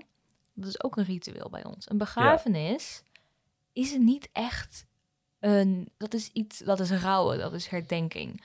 Als je daar komt en het puur doet om een goede begrafenis te doen, dan zal je nooit doen waar een begrafenis voor staat. Namelijk rouwen, verwerken, herinneren, etc.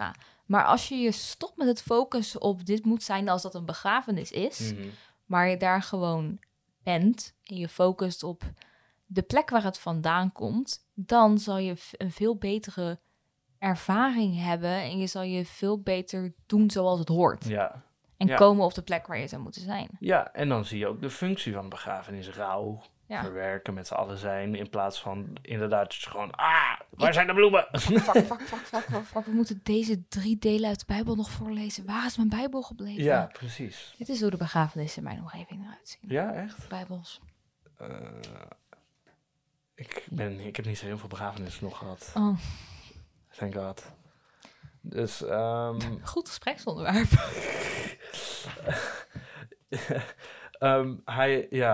Maar dus daar heb je helemaal gelijk in. Ja. En één dingetje nog, of wil jij nog wat zeggen? Sorry. Nou, ik vroeg me af of we het konden gaan vertalen naar de leider van het land. Maar dat hebben we aan de ene kant ook wel gedaan, denk ik. We hoeven niet meer over te gaan naar... het is best wel samengevallen, dit kijken naar... Oké, wat betekent dit dan voor de oplossing van de warring states? Iedereen moet doen wat hij moet doen. Iedereen moet zich gedragen zoals het hoort. Iedereen moet dat doen, want dat zit in de menselijke natuur. Ja. Maar Confucius had het namelijk vooral over echt de ruling class. Die had het niet zo over de mensen. Hij zegt, als de ruling class het gewoon goed doet, dan komt het met die mensen ook wel goed. Ja. Dat is ietsje anders in mensen volgens mij, want de normale mensen moeten ook goed worden, maar ze kunnen alleen goed worden in hun menselijke natuur. Als de ontwikkelen. En dat kan alleen maar binnen een overheid die functioneert. Precies. En dus, Mengzi zegt ook expliciet, als dat niet zo is... want er is een koning die aan hem vraagt van... joh, de mensen vermoorden die koning. Wat vind je daarvan? En dat Mengzi zegt... Koning? Hij was geen koning. Hij had geen medemenselijkheid en geen rechtvaardigheid. Nee.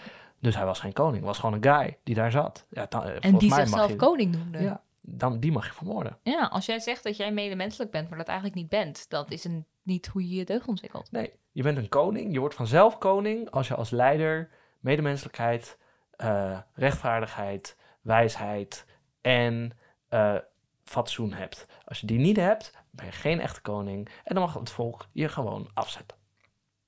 Ja.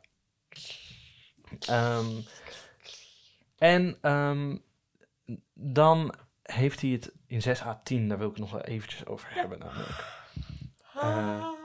Hij heeft het over de fundamental heart.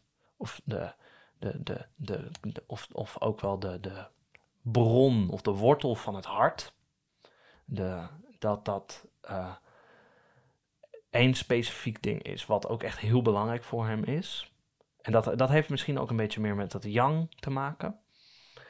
Dat je rechtvaardigheid, dat je deze dingen belangrijker vindt dan het leven zelf. En dat is een thema dat ook vaker terugkomt. Daar hebben we het al even over gehad. Dat het echt over deze dingen hebben gaat. En niet over wat eruit komt. Dus je hebt deze dingen niet zodat je rijk wordt. Of dat je rijk beter wordt, zeg maar. Dat je kingdom beter wordt. Je hebt deze dingen voor hunzelf. Gewoon omdat ze zo fucking vet zijn. En dus je houdt van righteousness meer dan leven zelf. Er zijn gewoon sommige dingen die je niet doet om in leven te blijven. Nee. Die gewoon niet gerechtvaardigd zijn. Soms is het zo. En hij zegt dus dat de wereld er een stuk beter uit zou zien als iedereen dat heeft. Hij zegt eigenlijk dat leven niet inherent waardevol is, maar dat je deugden wel inherent waardevol zijn. En dat je daarom, net zoals de deugden van Aristoteles, die zijn inherent, hebben die een waarde. Het is niet omdat ze ergens anders toe leiden. Nee, het gaat puur om die deugd zelf. Ja. Fatsoen is belangrijk omdat het fatsoen is. Fatsoen is goed omdat het fatsoen is. En het leven is leuk en goed, et cetera. Maar er zijn dingen die je niet doet om in leven te blijven. En dat is het verraden van je deugden. Dat is het ondeugdelijk zijn. Ja, want wat voor onmenselijke dingen zijn mensen toe in staat om hun eigen hachie te redden. Oorlog. Ja, en dus zij vinden het leven belangrijker dan de deugd. De oogst kapot maken. Dat is blijkbaar hoe heel veel mensen stierven in die tijd. Dat Ja. de oogst gewoon mislukte. En je kan van alles doen, maar er is gewoon geen eten. Ja. En ja, fuck you, I guess. Ja. Leuk einde, vind je dit? Gezellig. Ik zit nog even te bladeren of er nog wat is. Er is nog genoeg waarschijnlijk. Maar of we nog wat willen is de andere vraag. Ik denk dat dit zeker de kern is. Ja. En daar kunnen we nog op uitbouwen. Maar ik denk niet dat het nodig is. Nee, en ik denk dat we hebben door waar hij dit schreef, waarom hij dit schreef. We weten, natuurlijk is het gekleurd door zijn tijd en omgeving, maar dat is alle filosofie. Ja, tuurlijk. Maar het is wel heel goed uit te leggen waarom. En ook hoe al zijn dingen terugleiden naar de periode waar hij zich in begaf. Hij was een Confucianist en hij vond dat oorlog een slecht idee was. Logisch. En in zijn tijd kwam oorlog vooral omdat de leiders niet goed waren. Tenminste, volgens de Confucianisten. Dus hoe gaan wij zorgen dat wij een idee hebben over wat een goede manier van leven is? Dat vindt hij in de menselijke natuur. Want andere filosofen. En hoe gaan wij ervoor zorgen dat wij deze kunnen vergelijken met de manier waarop het nu gaat? En dat wij een manier kunnen voorschrijven over hoe het wel zou moeten. Ja. En het is ze allemaal nooit gelukt. Er is nog steeds oorlog. We zijn nog allemaal niet goed genoeg Confucianisten. Zelfs in China niet. Nee. Ruja. Volgens mij, uit mijn hoofd, dat een poetrik sowieso. Ruja. Dat uit mijn hoofd, het is sowieso verkeerd. Maar dat is de naam voor de Confucianistische school. De lineage of scholars. Wat vind je ervan?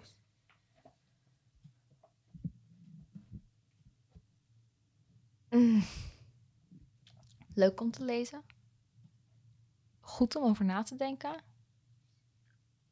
Ik denk dat er een relatieve kern in zit waar ik me in kan vinden. En ik denk dat er dingen zijn waar ik me niet in kan vinden. Snap je? Mm-hmm. Ik denk heel erg... Ik denk wel, het is heel belangrijk hoe een leider is en hoe een leider zich gedraagt. Dat is heel belangrijk. Maar ik weet niet of al die rituelen en hangen aan de familie kosten wat het kost en die rangorde, of dat allemaal nodig is. Ja. Maar Ja, en ik denk dat dat een hele moderne mening is. Nou ja, Dwangte was ook niet mee eens, right? Nee, precies. Kijk, het voelt voor mij heel erg, wat de Confucianisten doen, is hoe je dat dan noemt, het naturaliseren van, ja, eigenlijk arbitraire dingen. Ja. Dus dingen zijn zoals ze zijn voor niet specifieke redenen. Hè? Familierelaties zijn op dat moment daar, op dat stukje in de wereld. Op andere stukken in de wereld zijn er genoeg familiestructuren gewoon compleet anders, weet je wel. Zelfs hier, op dit moment, zijn ze anders dan daar toen, zeg maar. En het naturaliseren daarvan, dus het zeggen van, niet alleen is het goed dat het hier zo is, maar het is natuurlijk. Het hoort zo te zijn. Ja. Die familierelaties en die staatsrelaties. En dat is mijn grootste gripe daarmee met die Confucianisten. Ja. Dat ze doen alsof het allemaal natuurlijk is. Het is gewoon een inductie. Fallacy eigenlijk. Ik heb gezien dat het zo is, dus het is altijd zo. Ja. En het is een fout die heel veel filosofen maken. En heel veel mensen gewoon überhaupt nog steeds, maken. Ook nu. Ik heb laatst een speech van Pim Fortuyn gehoord. Die deed dat ook. Ja. Iedereen doet het. Ja, mensen geloven nog steeds dat de familie, zoals vader, moeder, 2 kinderen, een soort natuurlijke eenheid is. Wat is nou de gemiddelde? 2,3 kinderen of zo? Nee, Jantje Modaal zit eronder, toch? 1,8? Met je 1,8 of 1,5. En je golden retriever. 1,5, volgens mij. En je rijtjesrij. Het is minder. Ja. Maar dus, het idee dat dat natuurlijk is gewoon niet zo. Dat is een sociaal gegeven. Ja. En er zijn andere sociale groepen waarin dat compleet anders eruit ziet. Ja, en ik denk, het grappige is wel dat ze uit zo'n imperfecte periode wel dingen hebben gehaald waarvan zij zeggen, dit is, het was wel vroeger. Vroeger was X, hè? Ja, het was wel echt, ze haalden het uit vroeger. Ja, en dat is een fascinerend ding wat wij nog steeds hebben. Vroeger was alles beter. Stel je voor, je staat ergens. Maar ik denk dat Confucius en Mengzi, die hebben een idee. En het jammer is gewoon dat zij zodanig sterk beïnvloed zijn. Ze hebben gewoon geprobeerd om hun eigen ideologie te naturaliseren. En dat is iets wat heel vaak in de filosofie gebeurt. En ik denk dat het ook heel moeilijk is om de ideeën die daar wel beter uit zijn te scheiden van de andere ideeën. Ja, en we hebben daar een hele aflevering over in de Judith Butler aflevering eigenlijk. Over hoe mensen dat bijvoorbeeld met gender doen. Ja. Dat er natuurlijk mannen en natuurlijk vrouwen zijn. En we hebben het in de Hume aflevering over inductie gehad. Dus ik zie dat dit zo is, dus het moet altijd zo zijn. Ja, en dat zijn dus eeuwenoude dingen. En Dwangte is het daar al niet mee eens. Hè? Want Dwangte die heeft het over dat je dingen uit verschillende perspectieven. Wie heeft de waarheid, zegt Dwangte. Ja, weet je wie de over waarheid de boom Dwangte, heeft de vis. Dwangte heeft de waarheid. Dat is de enige conclusie die ik ooit heb gehad in mijn leven. Maar het is wel echt zo, oh my god. Ja, als ik... Weet je, er is zo'n anekdote dat Alexander de Grote in de... Een anekdote over Alexander de Grote. Ja, Alexander de Grote is mijn Roman Empire. Maar hij was biased fuck, dus ja. De non-binary Roman Empire.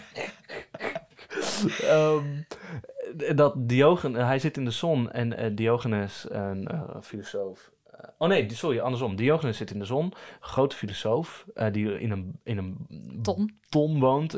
In zijn naki met honden en zo. En Alexander de Grote komt die wil hem graag zien. Hij is in Athene en wil hem graag zien. Ja.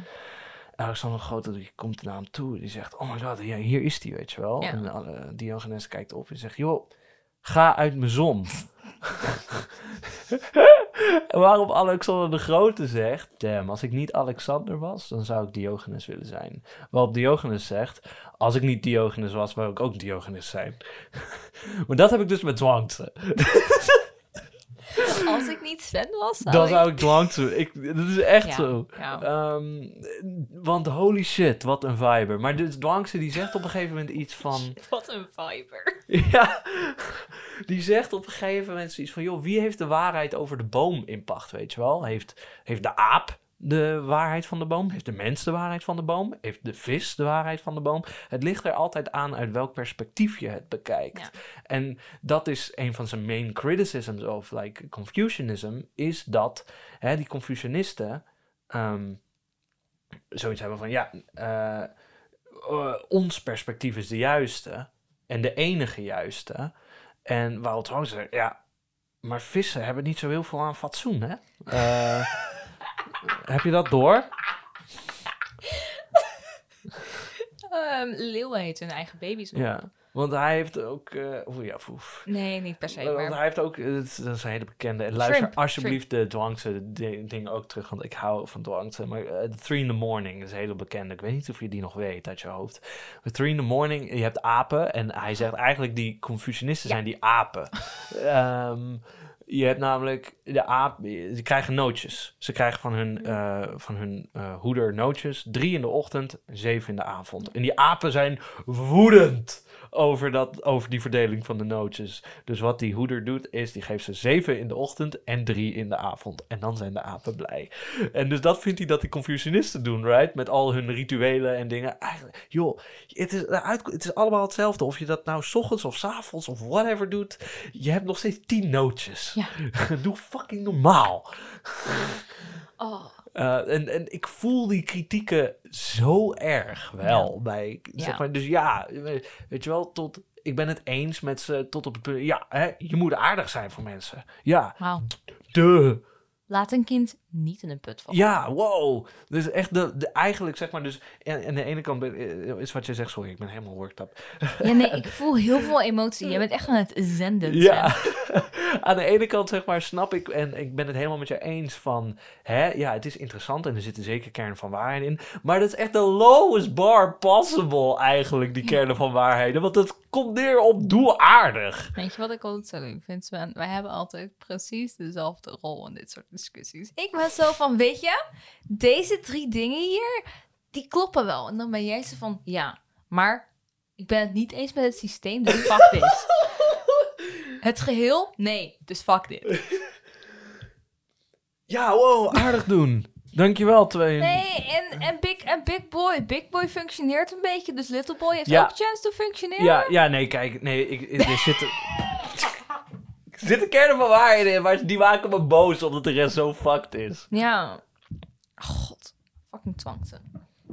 Het is alsof je op een eerste date gaat en niet vermoord wordt. Wow, Zhuangzi is a man written by women.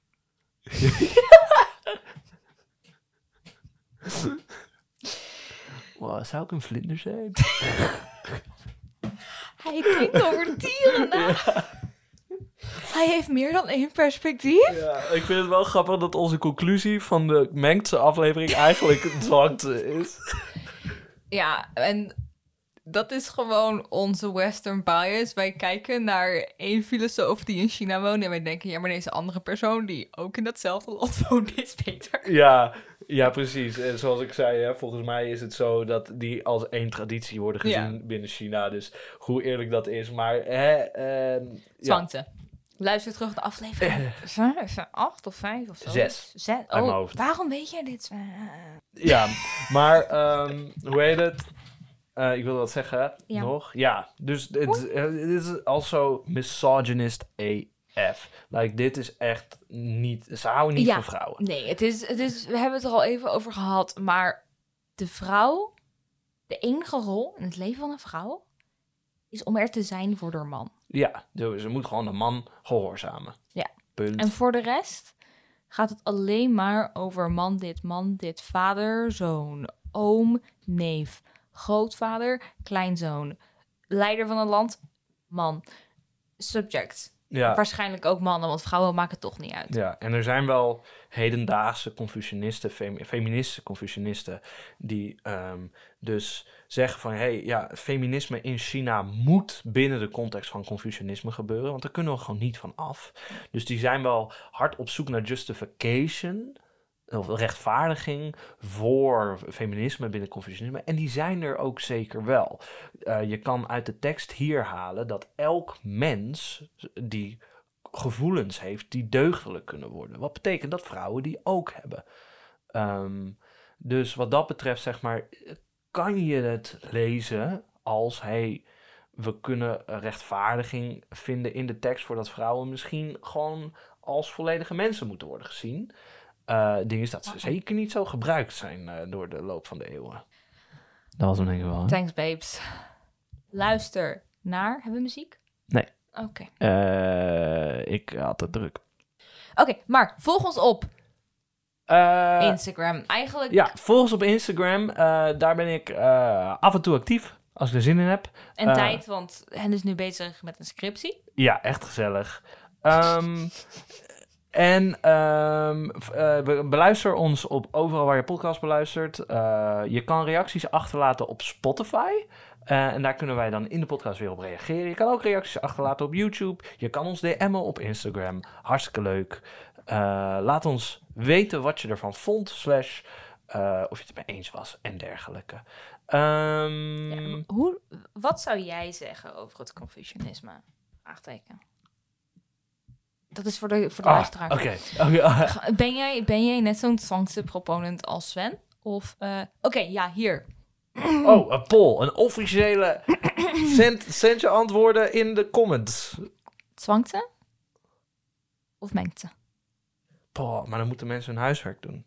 En wij hebben overduidelijk al een kant gekozen. Ja, daarom. Dus ik wil weten hoe beïnvloedbaar de mensen zijn. Thanks, babes. Tot ziens. Volgende keer gaan we... Volgende keer gaan we verder met Confucianisme. We gaan Sun Tzu lezen. Sun Tzu, de derde heeft een grote... vendetta met Mengzi.